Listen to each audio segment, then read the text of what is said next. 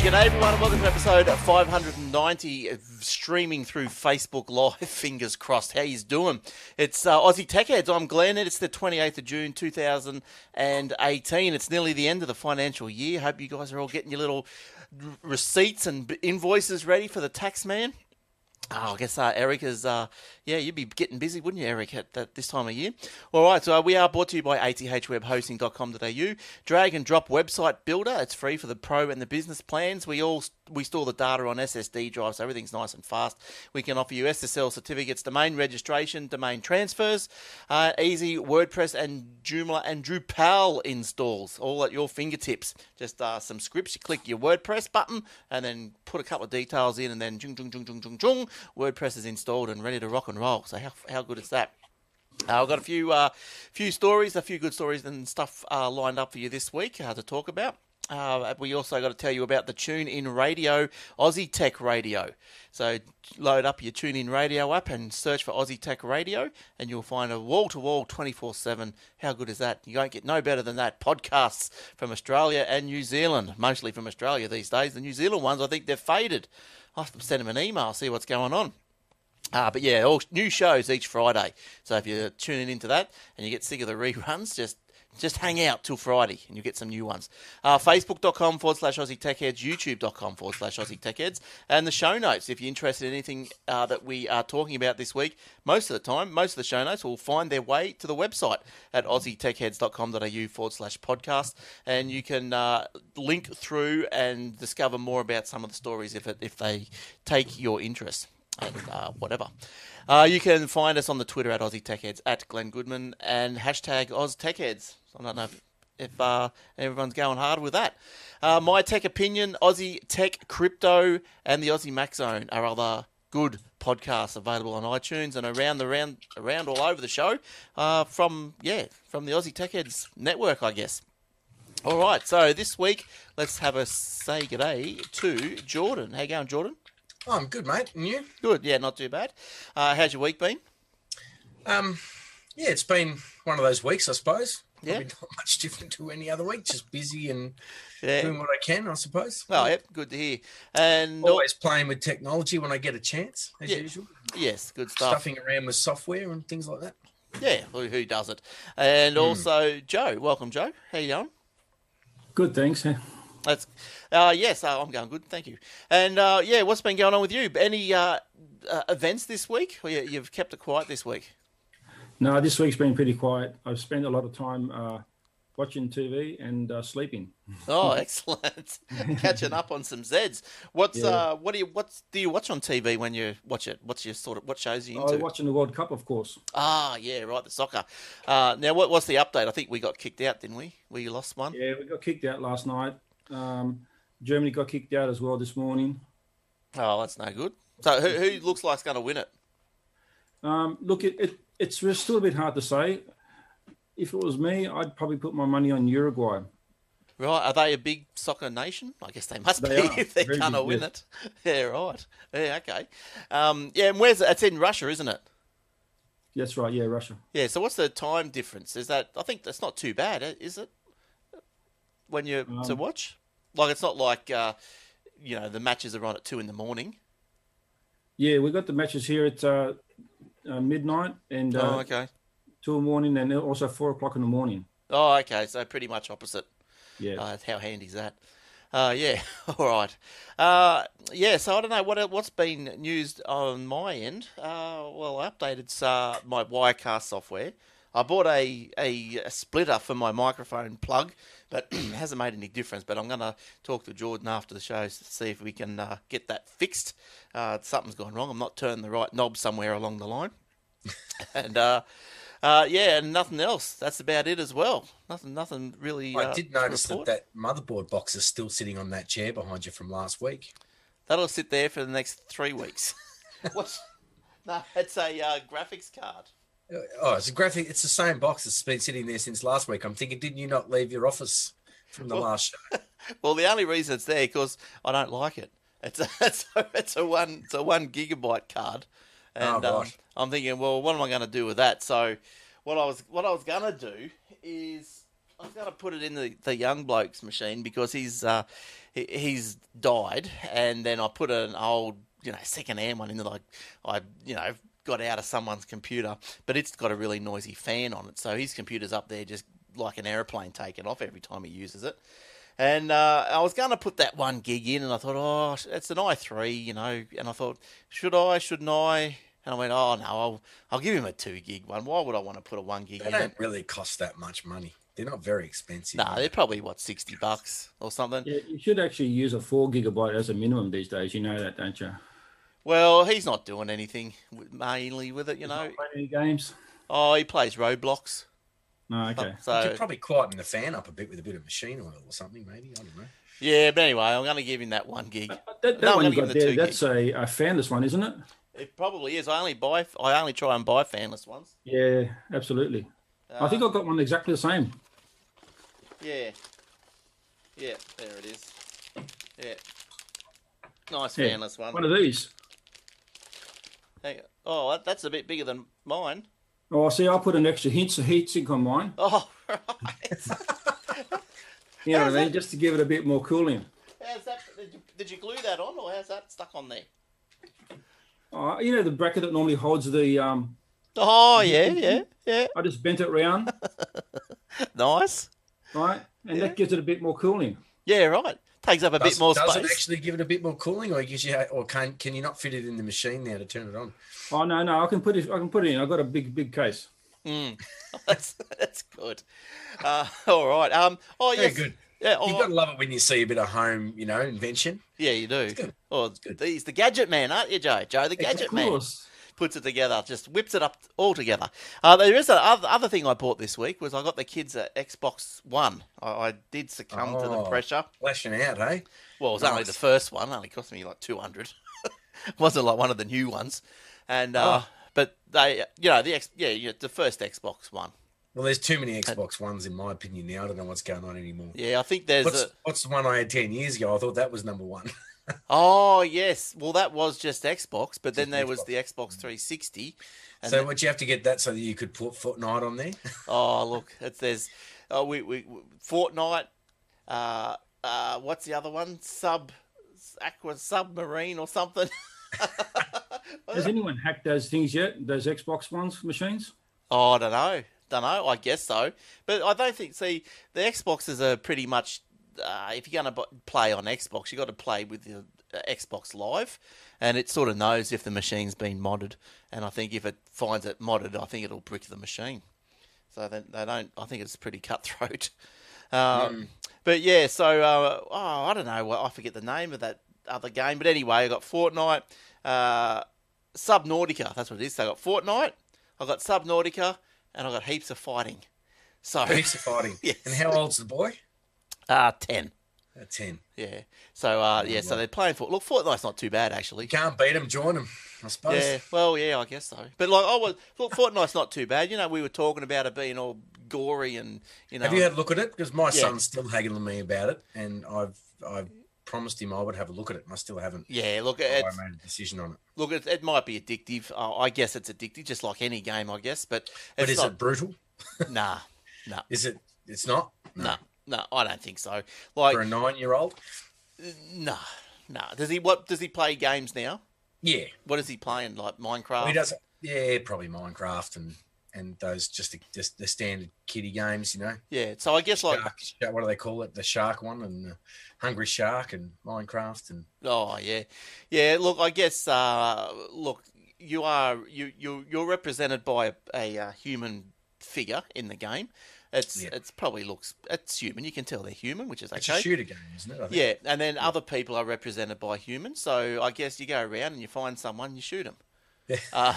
But it's not as if they stand there with blood gushing out of their eye socket or anything like that. It's just they get shot, they fall, they go, and that's it. And it's just like any. It's probably like less violent than say like the Wolfenstein or even I suppose Doom. It's not. I don't think it's violent at all. But some people might. Just a typical first-person shooter or something, isn't it? Sort of. Yeah, sort of. Yeah. All right. Not like what do you call it? COD. No. Or what's that other one? What's that other one they have? Grand Theft Auto. Apparently, that's pretty bad. It's Yeah. But Steve Hughes on Facebook says just don't watch Current Affair. Yeah, no, we don't watch that. Maybe they bagged the hell out of the game, did they? And that's why they don't want. They're full of do-gooders on that show, I think, aren't they, Steve? Yeah. Just I don't know, because that's where I was getting I wasn't getting my information from a Current Affair, but I got it. You read the Facebook post and maybe the Gold Coast Bulletin or something like that, and you think, oh, geez, they're all going crazy about Fortnite. It's all gory and blah blah blah. And you have a look and you go, I reckon they do worse than that in the playground. So I'm there.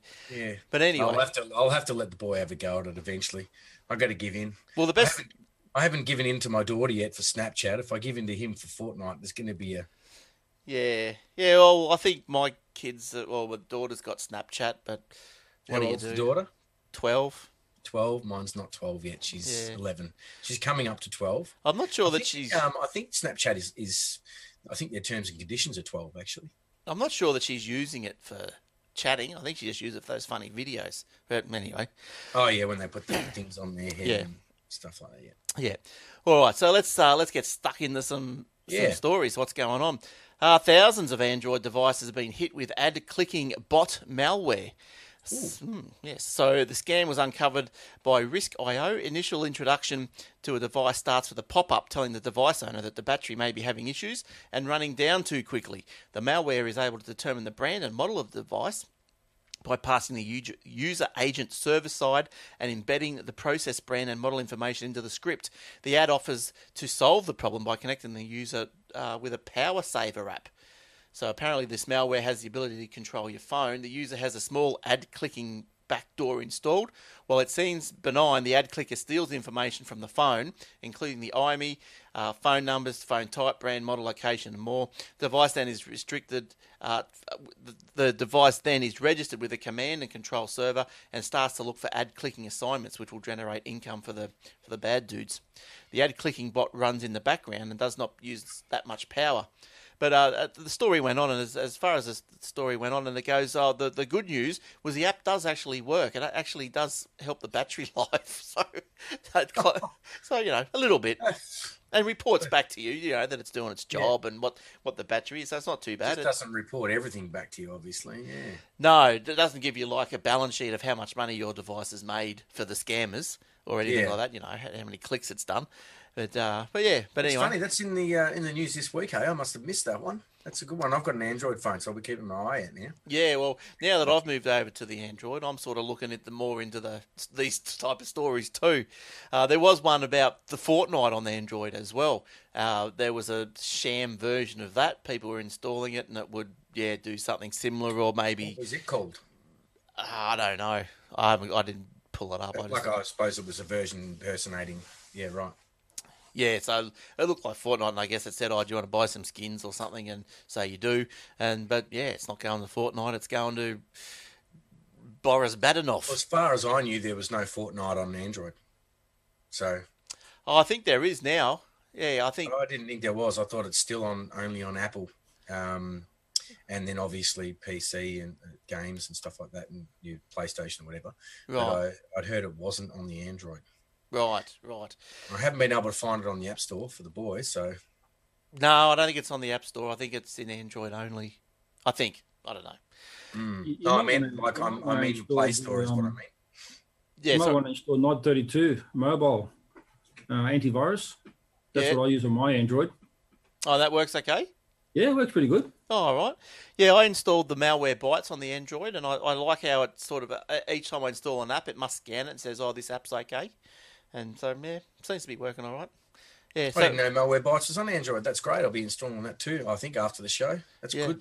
I think it's not as dear as the PC one. I think it might be $16 a year or something. I don't think I've ever paid even for the PC one. I've always just used the free one. Yeah, well, I think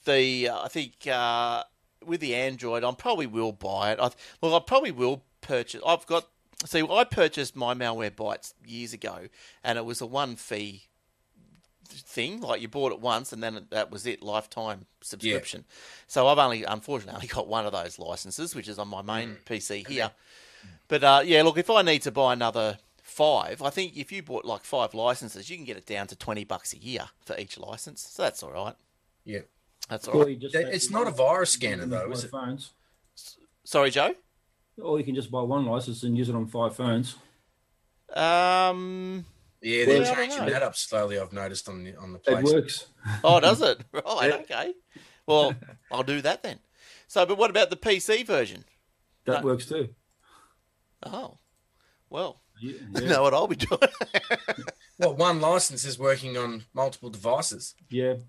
I mean, you don't get giving it to your mates or anything, but if you use one license, and I've got it on all my PCs, I've got five PCs with one license. Yeah, it's probably because they're all coming from the same network or something, and they're on the same IP. They probably think it's the same machine or something. I don't know. That's probably right, yeah. Yeah. Well, that's all right. But you know what? I always thought that Malwarebytes wasn't a virus scanner. I've always thought that it was only really for scanning for, adware and stuff like that, and that you still needed to have a virus scan as well. No, well, apparently... You do. Oh, well, if you look at their website, they sort of saying no. Well, you wouldn't turn off your Windows Defender, would you? Oh, no. Just on... No. No, I wouldn't. I'll just turn off your AVG or whatever it is that you're using. No, you wouldn't. But I'd turn off my AVG. I don't have any of that. So, turn AVG off anyway. You reckon? Yeah, I don't. I've only got the Defender. That's what I use. Defender. You don't need AVG if you've got Defender running. Because they look, Malwarebytes for iOS as well. There you go. That's what I was going to tell you about that. Oh yeah, because they bought that Adware software as well. Because that was really good. I used to use the Malwarebytes and that Adware, and that would just pretty much get everything out of the machine. And so Malwarebytes, bought that out. So I guess the Malwarebytes does everything these days. Malwarebytes is great. Yeah, I can't see where it said products. But it's a virus scan. Yeah, but I remember one of their splash screens. Traditional antivirus relies on outdated signature-based technology that addresses threats at the execution stage of the attack. It's reactive, one-dimensional, and apparently isn't effective. Malwarebytes employs several proprietary technologies that work together to break the attack chain from pre-delivery to post-execution. So, and then it just goes on. But anyway, I haven't had a virus except for Defender for quite some time, and everything's been hunky dory. Yeah, I've been fine. I bring up Malwarebytes occasionally for a scan, just manually, but rest of the time I just run Defender. I've never bought a license for it because I don't need it to run real time. I've never really bothered. But what does it say on their website there? Can you see anything about the licenses out of curiosity? What do you want to know? Just how many machines can you install it on? I'd be curious. You can go whatever you do. It's just like a little. Well, Joe said that he's installed it. But I'm talking antivirus though. I'm not talking Malwarebytes. Well, that's the same. That's what we're talking. Malwarebytes. Yeah. Oh, okay. Oh, well, hang on. Here we go. Look at this one here. So the free one complements antivirus, but the paid one replaces antivirus. Ah, there you go. So the antivirus is built into the paid one. Well, I reckon the free one's not. I reckon. Or is it just because of the real-time scan? Yes, I reckon that's what it is. If you pay for it, you get real-time. So it's not a virus protection if it's not running permanently. Yes, yeah. No. I think now if you go buy now, I'll show you. So it's $59.99. This is what an infomercial for Malwarebytes. Now $59.99. That's Aussie. Now from our sponsors.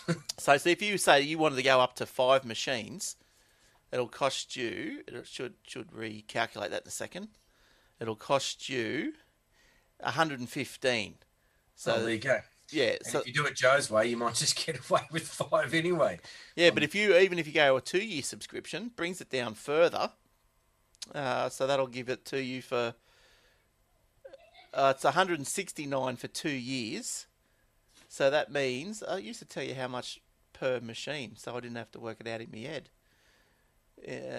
But it's $170, 5 machines, so $170.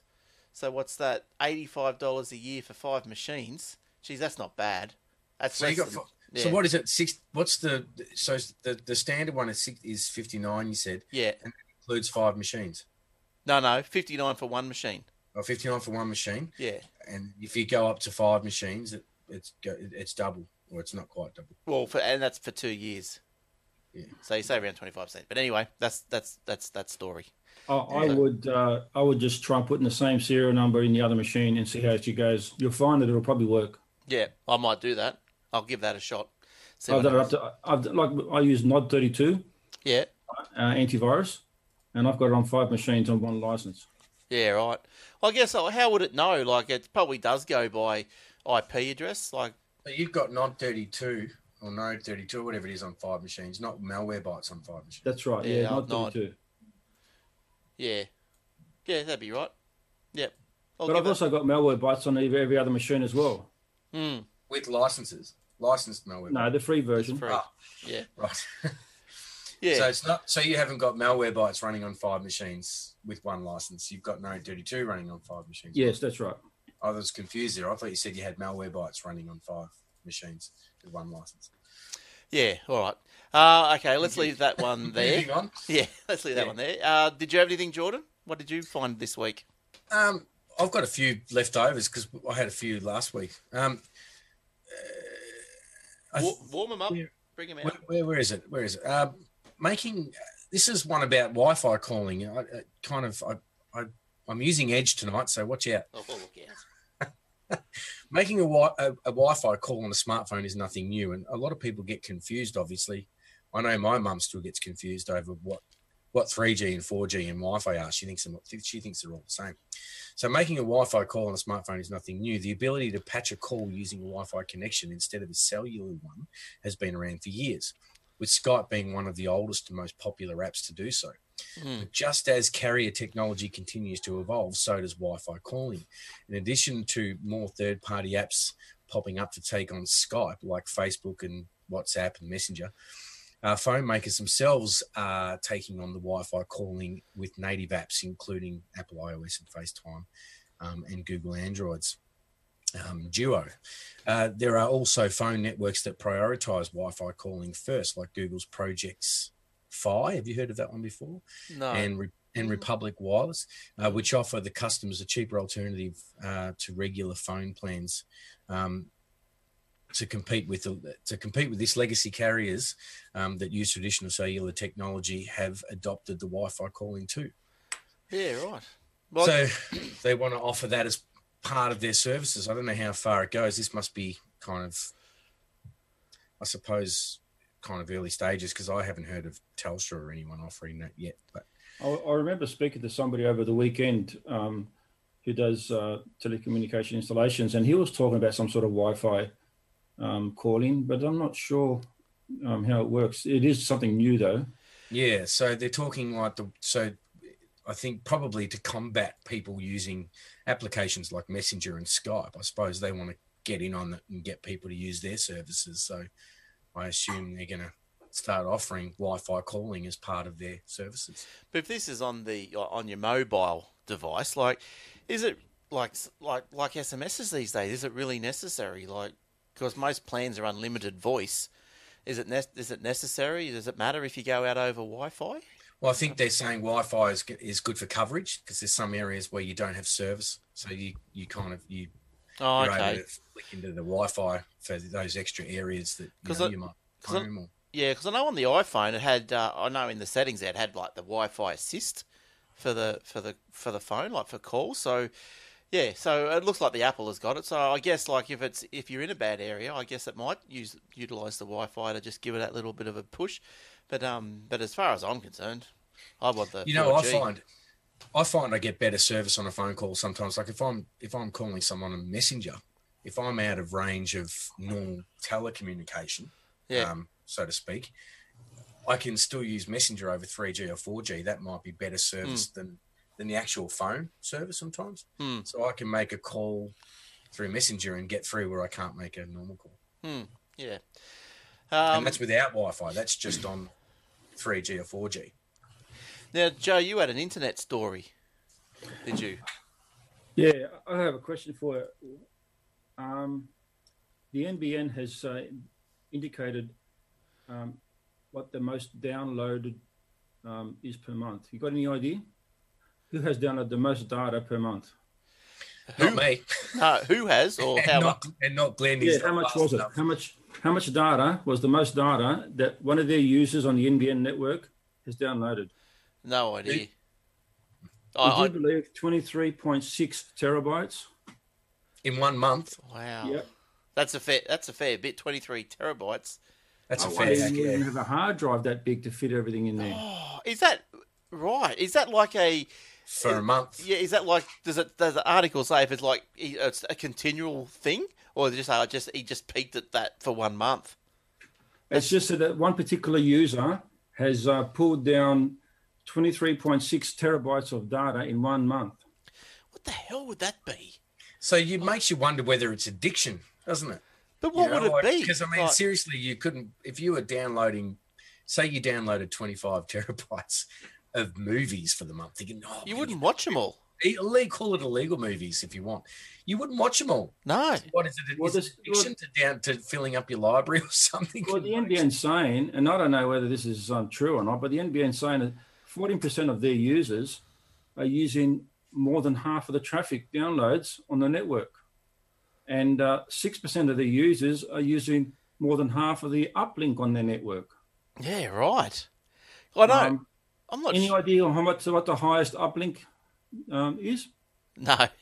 Upload, you mean? Yeah. 10 terabytes. Oh, no.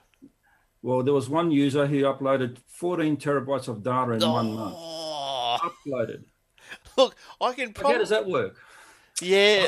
I think you know what's probably happening. It's probably because, government and so on and so forth, and world rule or whatever, have probably pushed so much to stop people illegally downloading on torrents and things like that. They're probably just sharing now with NBN personally between their friends. If that makes sense.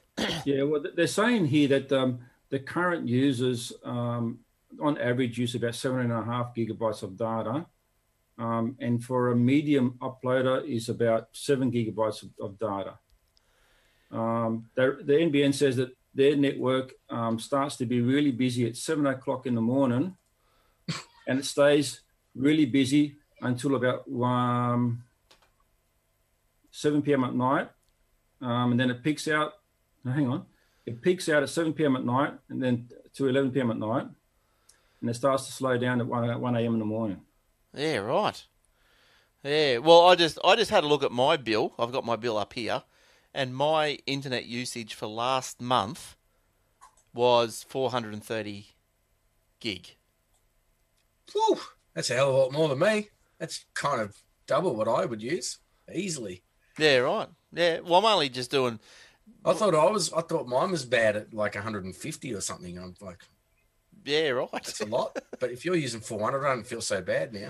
Oh, maybe my kids are on doing something I don't know it's about. Probably all the gaming and the Netflixing and all those. Well, they things. do a lot of YouTubes. And stuff. It's amazing how much data you can download. Yeah, I mean, look, I reckon between YouTube and RedTube, you probably fill your quota for the month, wouldn't you? Imagine like. Oh, sorry, that's RedTube Red. What's it called? Oh, YouTube Red or something. I don't know what the hell it's called.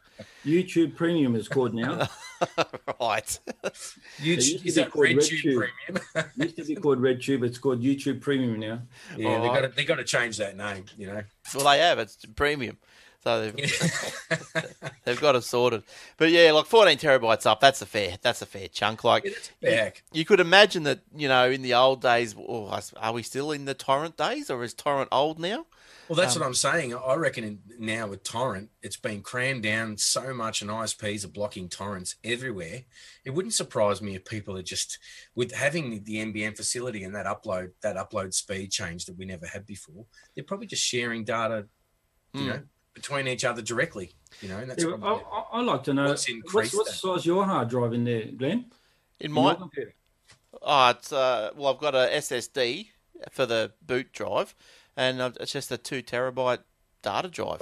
2 terabyte, and Jordan, how big's yours hard drive? Oh, I've only got a couple of terabyte as well.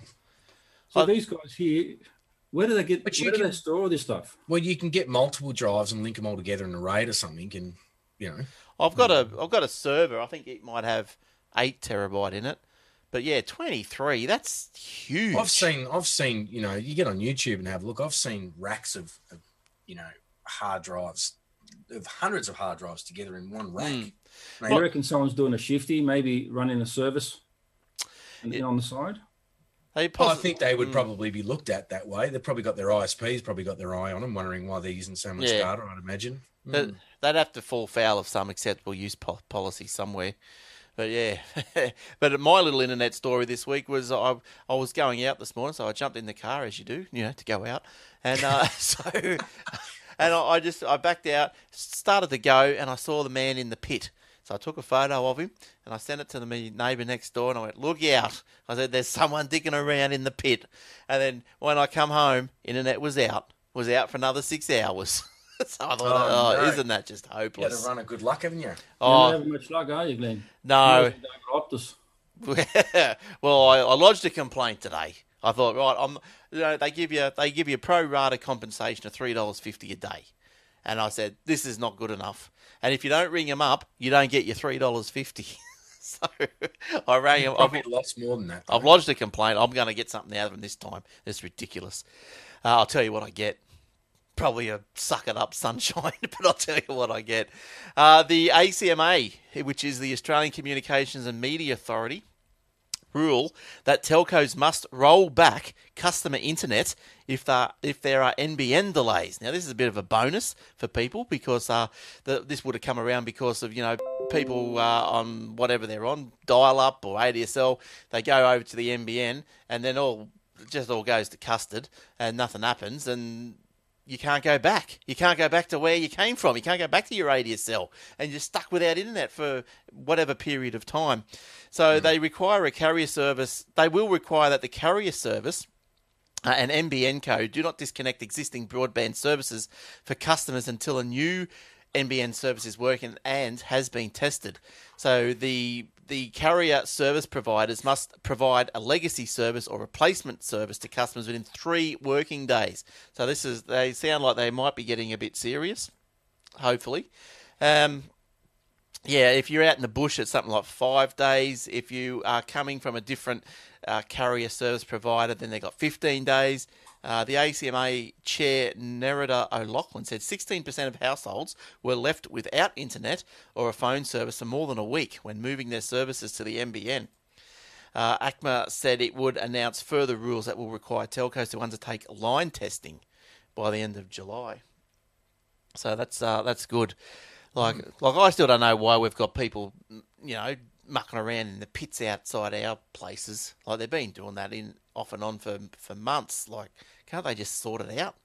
But anyway, but look, this is a good thing, isn't it? I think why can't you roll back to where you came from? Like, come on. Well, they don't want you to. That's the thing. They want you to stay on there, and they want you to continue using the new service, even though it's not that good. Well, that's the thing. Well, but if you go back to ADSL, what they're saying that they're probably scared of, you staying on the ADSL or losing you as a customer. Who cares? You can't provide the service. Who wants to be without the internet for 3 weeks? I reckon, just go back to where you come from. I reckon that's a good thing. So, I do. All right. Okay. What else have you got there, Jordan? Oh, sorry. I was just... Oh, that's all right. What about you, Joe? You go to Joe. I was just fiddling with something there, and There's something people need to be aware of these days. With all this technology, home automation and smart locks and smart lights and smart speakers and things of that nature, some people are calling hotlines for help. Apparently what's happening is that they've been abused by their partners not on a physical level, but on a technology type level. Right. Yeah. So what's happened is that one particular woman found that she's turned on her air conditioner, and then she's found that it's been switched off, and she hasn't even touched it. Right. Yeah. So and another one said that the codes in her digital lock keep changing. Right. Yeah. So what they're saying is that the estranged partner or could be involved in doing all this just to screw with their brain. Exactly right. That's what they're saying, and there's reports that this is happening more and more often. Right. People are resetting doorbells back to default because they're outside the door. They can reset them. Yeah. Okay. And they start harassing them. Yeah, okay. Well, I guess, it's one thing to do that as a bit of a joke, But it's, once it starts to get a bit serious, like harassment and making people go a bit crazy, it's got to stop you there. think about it for a moment. I mean, if you've got a Google Home or a Google Mini or something like that, anyone that walks into your home can control that. Yeah. Right. So therefore, if you are even on the outside of your home and you're, like within the Wi-Fi network, theoretically, if you download the app and you can connect to it, you should be able to control that and do other things with that, like if it's enabled to turn lights on, turn lights off, switch this on, switch this off, video on, video off, TV on, TV off, and they're finding that this sort of thing now is starting to happen a lot. Yeah, right. So So they're just obviously the makers of all these smart devices. They're just going to have to just up the security somehow, aren't they? So it's just there's before any changes are accepted, that some sort of code or voice print or something has to authorize it. But I guess Paul, it is called hacking, but it's more than hacking. It's more harassing. They're harassing the person. Yeah. So therefore, it's just trying to be annoying, trying to scare the person rather than hacking it for fun purposes. They're actually doing it for that reason, Paul. So it's a bit different than, you as a kid or whatever, you hide behind the lounge and, change the TV while your dad's watching the footy or something. Exactly right. It's different to that. It's actually people who have broken up with partners, who have still have access to our passwords in the home, and have access to the Wi-Fi network. They're just harassing people that way. They go and they have access to the locks, so they go there and they stick a pin and they reset the lock. They reset the lighting. Things like that has become annoying to the person. And apparently there's some sort of talk about judges providing restraining orders for things like this too. So something to be aware of. Yeah. Yeah, so I guess, if you're sitting at home and some funny things are happening with the technology, maybe something, I always wondered that about, when you cast from your phone, you cast a video. Yeah. I always wondered, what if you could get your next door neighbour's TV and just cast something right in the middle of their movie? Oh, well, how many... It would be funny to do. I mean, it might be annoying, but it would be pretty funny. I'd get a bit of a chuckle out of that. You could actually do that if you knew the PIN number of the other guy's. Well, if you know, you can't just do it through knowing the PIN number. You've got to be on their local network before you can have access to that device. So that's true too, yeah. So you've got to be logged in, and then you've got to have their PIN number as well. But I've always thought it'd be funny if you could just, they're halfway through a movie and just cast a YouTube video or something. RedTube video. What happened there, RedTube? Someone manages to hack into yours, and they're like, "What's he watching?" Yeah. RedTube. But surely you guys have, I don't know, have you guys gone down the street with your remote control for your garage and just push it, see if anything else opens up while you're walking around or driving around the street? No, have you? Yeah, I have. Never. No, never. I've done it.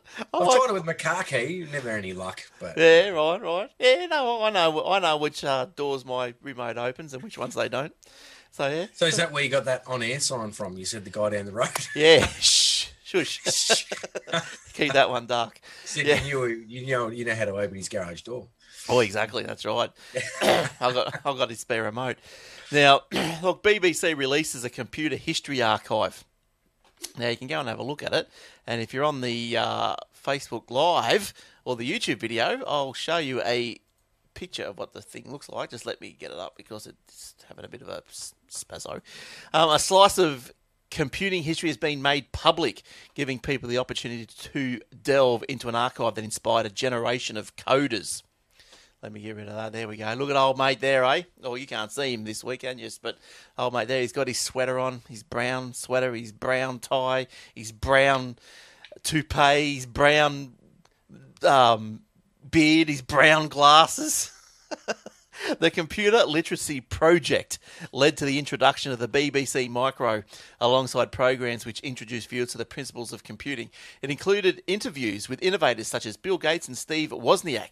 The BBC hopes the 1980s archive will encourage today's youngsters to become more involved in computing.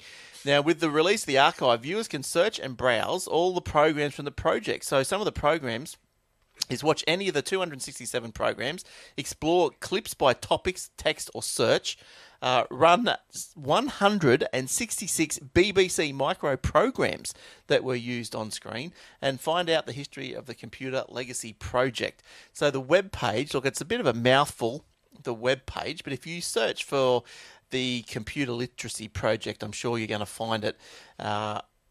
Yeah, look, I won't even attempt the URL, which is crazy why they have complicated ones, isn't it? Well, we can't see your screen tonight anyway. No, I know. So sorry about that. Neither can Facebook. So. Oh yes, okay, of course. All right. Well, if you're on YouTube, you'll see it. Woo! Later on. Yeah, because the put it in.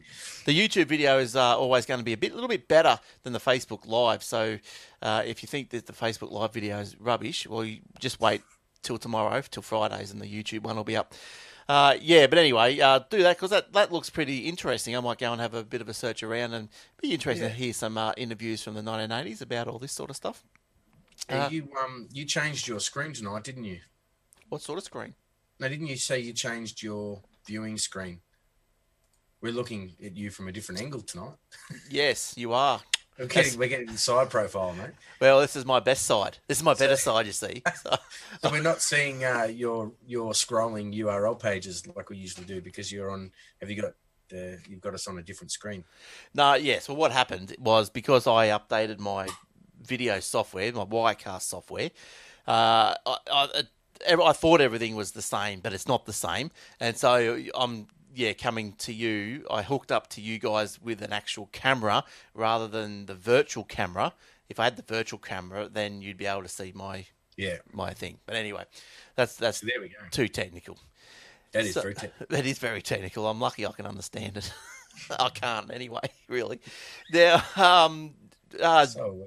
have you ready for a story yet there, Jordan? Yeah, I can shift on to my next one. This is, what have we got here?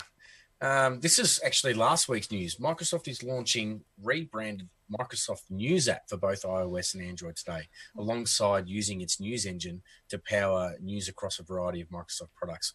While the MSN name is going away on Android and iOS, the site itself will remain branded as MSN, a portal for news and software market launched back in 1995. Geez, they've been here a long time, haven't they? So what are they doing exactly? They've re-released, and I got this. If you're an Android user, you would have gotten the pop-up on your phone. Oh, I didn't get the memo, no. If you use the MSN News app, you would have got the... Right. We've changed our things, so I'm sure there's probably a lot of people out there that have got it. But yeah, so they've just upgraded their app, and I'm still a little bit disappointed with it. I like the MSN News app, but I don't like the fact that it doesn't have favorites, which... Some people will say, oh, you're wrong. It does have favorites, but it only has favorites for the category. So you choose what interests you. You choose what interests you and you make it a favorite category and you can go back and read it. But if you want to save an actual article as a favorite and then come back and read it later, you can't do that. And I thought they would have put that into the new version of the app, but they haven't. I might look at that app because I did, as you know, my new Android phone. I was looking for a news app. I just went with the Google News app. But looking at that, the Google News app is good. Yeah, I didn't mind it. I like the MSN app, but I just wish it could. Yeah, like I said, save an article. I'm just looking at a picture of the MSN app, and it looks like the layout I like is a bit different than the Google one. Yeah. It's a bit more professional. The Google one, Google stuff just seems to be just all bland, doesn't it? Not very much flair involved in stuff. But yeah. Well, they've changed the new one. I think you've got like a light and dark theme for it now. I think you can choose from, and there's a couple of other new little features, and it's called Microsoft News instead of MSN News. I'll have a look. Joe, did you want to say something? I was going to say I use the Google News app, and the good thing about that is you can talk to Google Home and say, "Hey Google, read me the news," and if you've got it set up with the subjects that you want Google to tell you, it'll read them out one after each other. Yeah, right. Okay. I could get that for me instead of me reading and stumbling every week on the show. I could just get Google to do it. Hey? You could. Yeah, well, she does everything. The only thing I'm having a little bit of trouble with my Google Home is that if it's playing like a song or something, it has trouble hearing me over the song. I thought it would be able to listen to me through the song. I thought it was that smart enough, or that. Usually you got to speak over the top of it. Yeah. Yes. Yeah. Yeah, I thought it would not do it that way, but anyway, yeah, I'm speaking loud. Okay. I might have another one for you if you like. Oh, go for it. Hang on, let me have a little look here. I had one. Microsoft is another Microsoft one while we're on the Microsoft topic. Just a short one. Microsoft is planning to bring SwiftKey keyboard to Windows 10 later this year. The software giant has started testing SwiftKey in its public beta program for Windows 10 testers. The keyboard includes auto corrections and predictions just like on iOS and Android, and it will power the touch keyboard when Windows 10 devices are used in tablet mode. So there you go. That's a short one for you.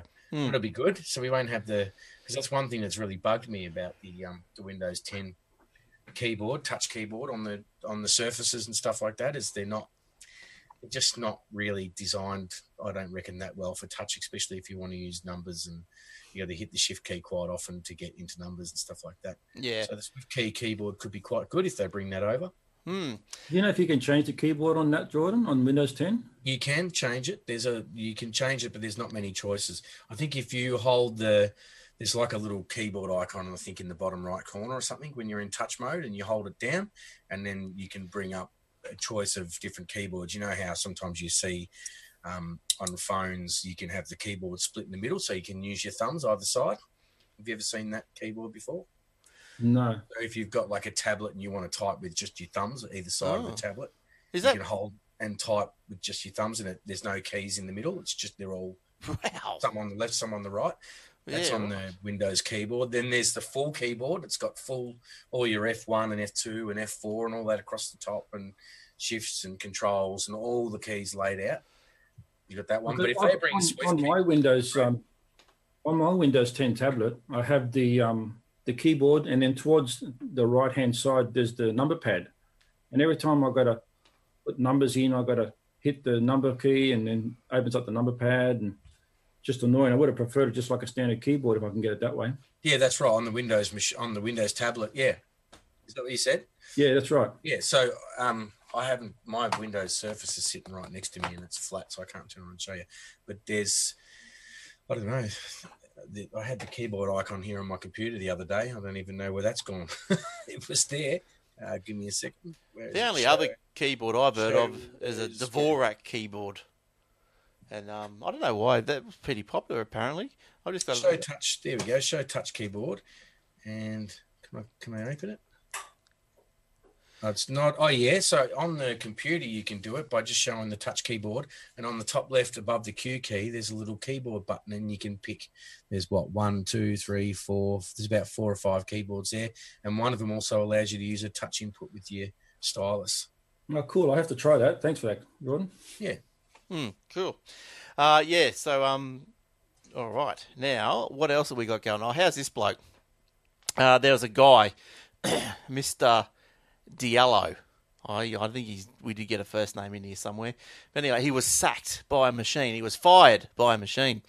Now, he worked in a place in LA, in an LA skyscraper where his office was based. So what happened was it started with his entry pass failed to work. So he had to rely on the security guard to let him up there. So as soon as, this is old, whatever his name is, Diallo, as soon as I got to my floor, I went to see my manager to let her know. She promised to order me a new one right away. Then he noticed that he was logged out of his work system, and a colleague told Mr. Diallo that the word inactive was listed alongside of his name. So things were just going bad for worse. I've got a picture of old Diallo. There he is there, for those that you can see. Now, the next day, so his day got much worse, and a 10-minute wait for a co-worker to let him back into his office. He was told by a recruiter that she had received an email saying his contract was terminated. She promised to sort out the problem. The next day, he'd been locked out of every single system. Then after lunch, 2 people appeared at his desk. Mr. Diallo was told that an email had been received telling him to escort him from the building.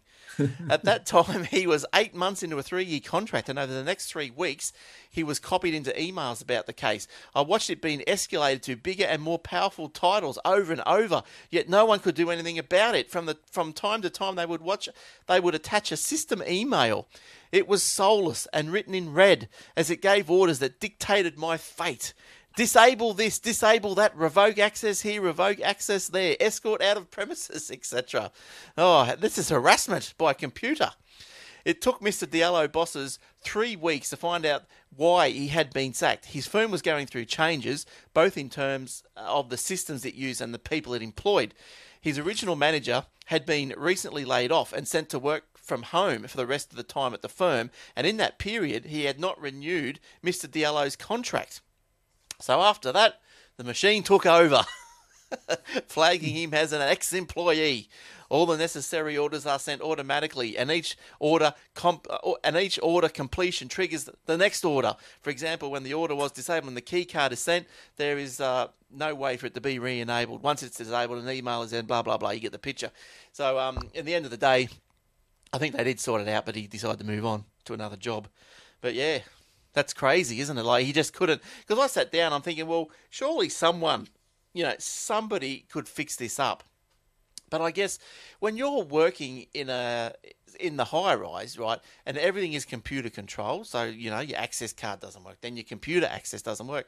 See, that's just all, I suppose, controlled by a computer in split seconds. Whereas you got to find to be able to fix this and go back through and disable everything that's been done.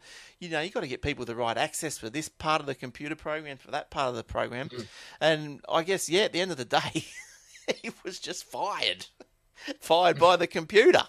But, crazy story. Talk about computers taking over jobs and the world, yeah. Yeah, because now they're going to hire and fire us as well as take our jobs. Yeah, but the boss realised that it was a mistake, but they couldn't do anything about it because the computer just kept barking orders. Every time something had happened, the card was closed, so then get him out of the office, then revoke this, then do that, and so crazy how that stuff works.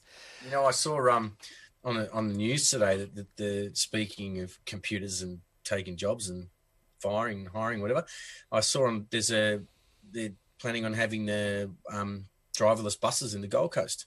Oh, I saw that. I don't think that's a good idea. But all I can think is there goes some more jobs. Well, that was the thing, but I'm more concerned about the safety of them running people over.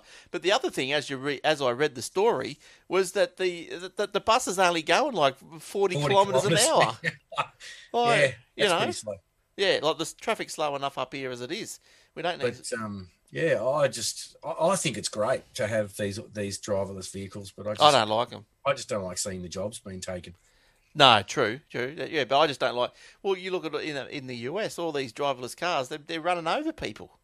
Yeah, they think they're inanimate objects or something, and so they'll hit the person standing there rather than hit the I don't know, the possum or something. Yeah, but there. All right. What else? Who's you got another one, Joe? Yeah. Have you ever heard of an Internet of Things enabled cow?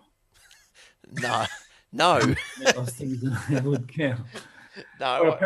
Where's the Wi-Fi chip? The Aussie company has developed an implantable monitor, which they stick inside a cow. The company is called Livestock Labs, and it puts a implantable device inside,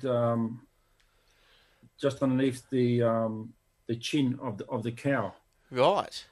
And they did that under local anaesthetic. And the idea behind that is that it monitors the range of the walks whether the cow is under stress, the amount of food it eats, the amount of water, number of steps, any temperature changes. Yeah. So it goes. So it's like a Fitbit for a cow, basically. It is, isn't it? Basically, yeah. Because apparently you can get the alert on your app. Jason will get onto that. He'll have to make a watch face or something for it. Displays alerts in real-time data, provides health history, predictive analysis on finishing, send data to your vet for remote diagnosis. Oh, that's going off. I guess if you're a farmer and you got all these cows out in the paddock, it'd be good if you can. Good to monitor their health, yeah. You know? Yeah, I guess so. And where are these guys? New South Wales. Good on you. Sydney-based company. Yeah. The product's called Embedivet. Yeah. Yeah, nice. Yeah, good That's stuff. good. It's a good idea. It's amazing when a cow is on heat or when it's stressed. Like, obviously, then where this thing's going to go is to your dog and cat, to your budgie, to your ferret, whatever. Whatever you want. Stick it in. Be vet on call. People will stop watching their animals. If the animal gets sick, the vet will just show up and knock on your door. I wonder, it's just amazing now. We need one for us as well, so the doctors will show up when we're not well. Oh, we're getting a notification saying someone's having a heart attack. They better send it. Well, they probably do that now anyway. They've probably got devices for that already. For people. It's just amazing what the Internet of Things now, what people can do with those little devices. They're becoming innovative ways of using them. Yeah, I'd like to. I wonder how it's powered though. How would that little Wi-Fi thing be powered? It'll have a little battery in it. Yeah, right. I guess it must. If once it goes flat, you just stick another one in. I guess solar powered. Yeah, methane powered. Who knows? That's the word I was looking for. It'll go forever. Quite beat you to that one. All right, where I think I might have another one here after that guy that got the sack. The internet is losing its memory. This story is written now. Speaking in Sydney on Wednesday, what's his name? Vin Cerf, the daddy of the internet. He issued a blunt call to action that a digital preservation regime for content and code, especially on the web, must be quickly put in place to counter a throwaway culture that will deny future generations an essential window into life past. We have a big problem. I call it the digital dark age, he said. So I think, in a nutshell, what he's talking about is that because, there's really books and stuff, the books aren't being produced these days as they had been in previous years, and so therefore where is all this information, where's all the knowledge held? And it's all held on files. It's held in text files, in picture files, varying formats around the world. Like say governmental files are probably in some proprietary file format. What happens in 50 years, the governments come and go. This information is maybe, stored, but the file format no longer is, there's no reader for these things. Right, yeah. So it doesn't exist. Yeah. The support for that format doesn't exist. That's right. And this is what... it's like keeping all your videotapes, but then you can't find a video player to play any of them. Yeah, that's right. He says, think of all the papers... we read now, especially academic papers that have URL references. Think about what happens 10, 20, 50 years from now when those don't resolve anymore because the domain names are abandoned or someone forgot to pay the rent. So he used an analogy of the Archimedes of Syracuse, mathematical fame from ancient Greece. Now, Archimedes wrote some things about count computation around 300 BC. These were then lost.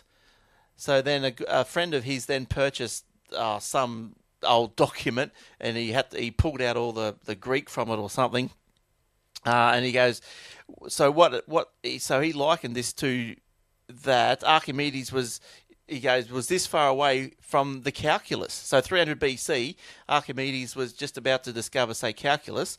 He was talking about infinitesimals in the same way that Isaac Newton did in the 1600s. So that equated to a loss of that knowledge from 300 BC to like a couple of thousand years. Yeah. So the loss was around 2,000 years past before Archimedes' calculus was rediscovered, and that's what he's worried about. But I guess we've got the Internet Archive, which is probably good.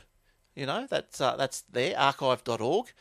Is that the one where you can go and play all those old games? You can, but it's not just a game hive. It's a hive for other stuff as well. You want to go and play Pac-Man or something there? That's good. You can play all the old games there. You can play Donkey Kong. You can play Moon Patrol, Time Flight, all the good stuff. Now look, there's the. So if you haven't got a player for them, you can play them there. But it's a good theory. It's a relevant theory. It's true. It's. And look, if you want to... I'd agree, Look, this Internet Archive has got an amazing range of things. Most of it is from days gone by that have, fallen into the public domain and all this sort of stuff. But there's also some other good stuff there. Like you've got... There's the Internet Arcade. There it is. So you've got the Television Archive. So if we pop in there, to the television archive. Oh, there's an old-time radio archive. The first one is Fox News West. What's in there? Let's have a look in there. So you got June. Okay. So they seem to be pretty current. Oh, you got down to 2013. How far back does this go? 2011. There's 3,000 odd videos from 2011. Yeah, so it's just all these archived videos, say, then from Fox News. Then you can go and have a look at. So what else is up there? There's just heaps. There's whatever you might want to have a look in. There's European libraries, United States Patent and Trademark Office documents, Television Archive News Search Service, the Iraq War non-English language videos, Universal Library journals. There's Grateful Dead, whatever that is. University of Toronto, Robarts Library, Canadian libraries, live music. What's in the live music archive? Let's have a look in here. There's so much stuff in here. Blue Shore Financial Centre for something or other. I'll have to expand that. But yeah, there's heaps of stuff there. You get lost in there. Old TV shows and things like that from way back and stuff. Yeah, it's good. Yeah, it's really, you've got to keep it somewhere. You know? Yeah, that's right. Archive.org. Go check that one out if you want. And I did get a picture of old Vin Cerf. But we don't have hard copies of these things these days. It's the same with photos, Well, that's what he's saying. All these things.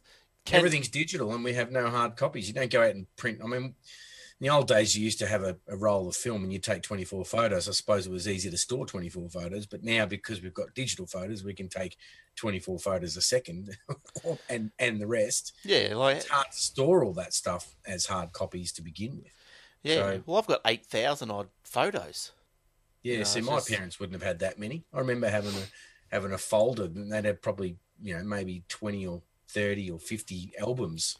Yeah, that's nothing right. More. Yeah, that's right. It's crazy. So, yeah. All right. Did you have any more, Jordan? Well, I can have a quick squeeze and just make sure there's been a few that I've left out over the past weeks. So it was the Microsoft one. There was one here. Where was it? Buyers looking for big screen phones will have quite a few devices to choose from in the second half of this year. In a couple of months, the Galaxy Note 9 will hit the stores with an infinity display around 6.3 inches big, about as big as the Galaxy Note 8 screen. A month later, the iPhone X Plus will bring iPhone users a huge 6.5-inch screen, the biggest display ever seen on an iPhone. But it's Huawei that's supposedly working on a device with an even bigger screen than the iPhone X Plus. Samsung is supposedly manufacturing a 6.9-inch screens for an unnamed Huawei device, according to Korean language site The Bell. The screen is rigid, therefore not flexible like an OLED screen in iPhone X. That means the 6.9-inch Huawei phone will probably have the same notch and chin design as the Huawei P20 models. Oh, now we've got a chin, have we? We've got the notch and now we've got a chin. Yeah. Right. And like every other iPhone X clone out there. So where are we? The Bell doesn't say what Huawei device will get the 6.9-inch screen, but Huawei Mate 20 Pro might be the candidate. The report notes that Huawei P20 Pro phones feature a 5.8 and a 6.1-inch displays, while the Mate 10 and the Mate Pro have 5.9 at 6-inch, respectively. The report makes it clear that 6.9-inch OLED screen from Samsung is to be a premium smartphone, not a tablet. Huawei is targeting China with a 6.9-inch smartphone, a market known for its preferences in large screens. The move is supposedly a response to Apple, which is also after Chinese buyers with this year's iPhone X Plus. So 6.9-inch, it's a big screen, man. For a phone. Yeah, because remember things were getting smaller. It was best to have the smallest thing, and now things are getting bigger. Phone. Yeah. I remember my brother years ago saying to me, look how small my phone is. I can, the little pocket in the top, in your jeans, you've got a pocket, and then you've got a little pocket inside the big pocket on your jeans usually. He's like, look, I can fit my phone in that tiny little pocket. Yeah. I don't even know it's there. People wanted these phones. Who remembers these phones? Oh, yeah, that's right. It's like an old Nokia or something, is it? Or an Ericsson? Old Nokia. It's like a 5110 or something, is it? I don't know. I can't remember now what model it is. Might be a bit too advanced for a 5110. But like what's the I don't know, what's the for example, the Pixel XL? What size screen is that? I don't even know what it is. That's would it be a 6-inch or something around there? I don't know. Pixel XL. Let's have a look. XL. Because that's what I've got, the Pixel XL. You can see me on Facebook there. Oh, there we go. So the Pixel XL is the weight, build, sim, size 5.5 inches. 5.5 inches. So you're talking another. That's huge on top of that to 7 inches. Yeah. 6.9 inches. Yeah. It's like a whole nother inch. 83.4 centimeters squared. There you go. So 6.9 inches is massive. My hands wouldn't be big enough to hold the phone. My kids have all got these little, like the little round suction cup things. Oh, yeah, same here. Phone, so they can put it between their fingers to hold it because the phone's too big for their hands. Yeah, it's more comfortable with your fingers. So anyway, all right, lovely. To you too. I think that might bring us to the end of this week's episode. I think I'm out of... Before we go, I might just quickly read through a couple of Facebook notes I just missed here in case anybody wants to yell out. There was... Where were we? Someone said that... I missed a couple of comments I wanted to read. Can't you scroll back through them? I think Paul said something about it's not hacking, it's hijacking when we were talking about... the people getting their codes reset on their... Oh, yes. Yeah. And only Glenn would do that. I don't know if that's relevant to that same remark. I think that was opening up garage doors. Yeah. And then someone said iOS, Corey said that iOS has a split screen keyboard. I can't even say it does too, yes. And you can type and hold your coffee at the same time. Well, tricky Corey. And Paul also said that the Borat keyboard. That's all I got on that. So I'm assuming that might be a good one to look into. Might have to follow that up. What the hell's a Borat keyboard? A Borat keyboard. Well, we were talking about Swift keys and split keyboards and stuff. I don't know what the Borat one is. I was going to Google it. I'm going to Google it right now and have a look. You can do that. Yeah. So, it's a musical keyboard. All right. So Paul's playing with us there, I think. Yeah, good one, Paul. You sucked us in. Yeah. All right. Stick to your Android phone. All right. Cool. All right. Anything else, Joe? No, that's it for me this week. All right. Well, thanks for coming in. Anything exciting happening in your week coming?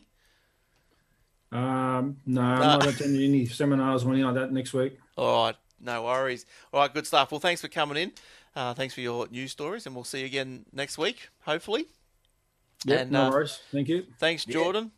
Yeah, no worries. Yeah, all right. We'll see you next week too, probably. And no doubt, we've got to keep the Facebook Live going. If I'm not here, it's not going to be live. That's right. Well, I'm going to try again with mine, but we'll see how we go. All right. Maybe you can log in and do it. I'm going to give it a red-hot shot. All right. Okay. All right. Thanks for listening, everyone. If you want the video, it'll be up on YouTube tomorrow. The audio is obviously, you know where to get it. Otherwise, you wouldn't be listening to it now. And, don't forget like us on the Facebook. Like Joe's. How are you going with your YouTube, Joe? YouTube subscribers. Oh, I've only got 7 subscribers so far. Oh, bloody. What's going on, tech heads? I don't know. I'm trying to build an audience. I can't get any audience. You've got to get that domain name put onto that link so it's easy for people to remember. Yeah. Yes. Yeah. So you didn't do that yet, did you? I got to build more content for it as well too, which I'm working on. So can they get to your YouTube page from your web page or from your Facebook page? They can, yeah. They can. Right. So where's your Facebook page? Facebook.com/ Joe the Gadgets Man. Right, with an S. Gadgets. Yep. Man, okay. So do that. Go to his Facebook page and then link around to his YouTube page and then subscribe to it. Please. For goodness sake. Let's see if we can get 8. He needs 100. So we need to get 100 so you can change the name on the link, yeah. That's right. So you can have youtube.com/ Joe's the Best or something like that. All right, good stuff. Thanks, everyone, and thanks for listening or downloading and whatever. And, cool. See you all next week. Okay, till then. See ya. Yeah. Bye for now. Bye-bye. Good night, Facebook.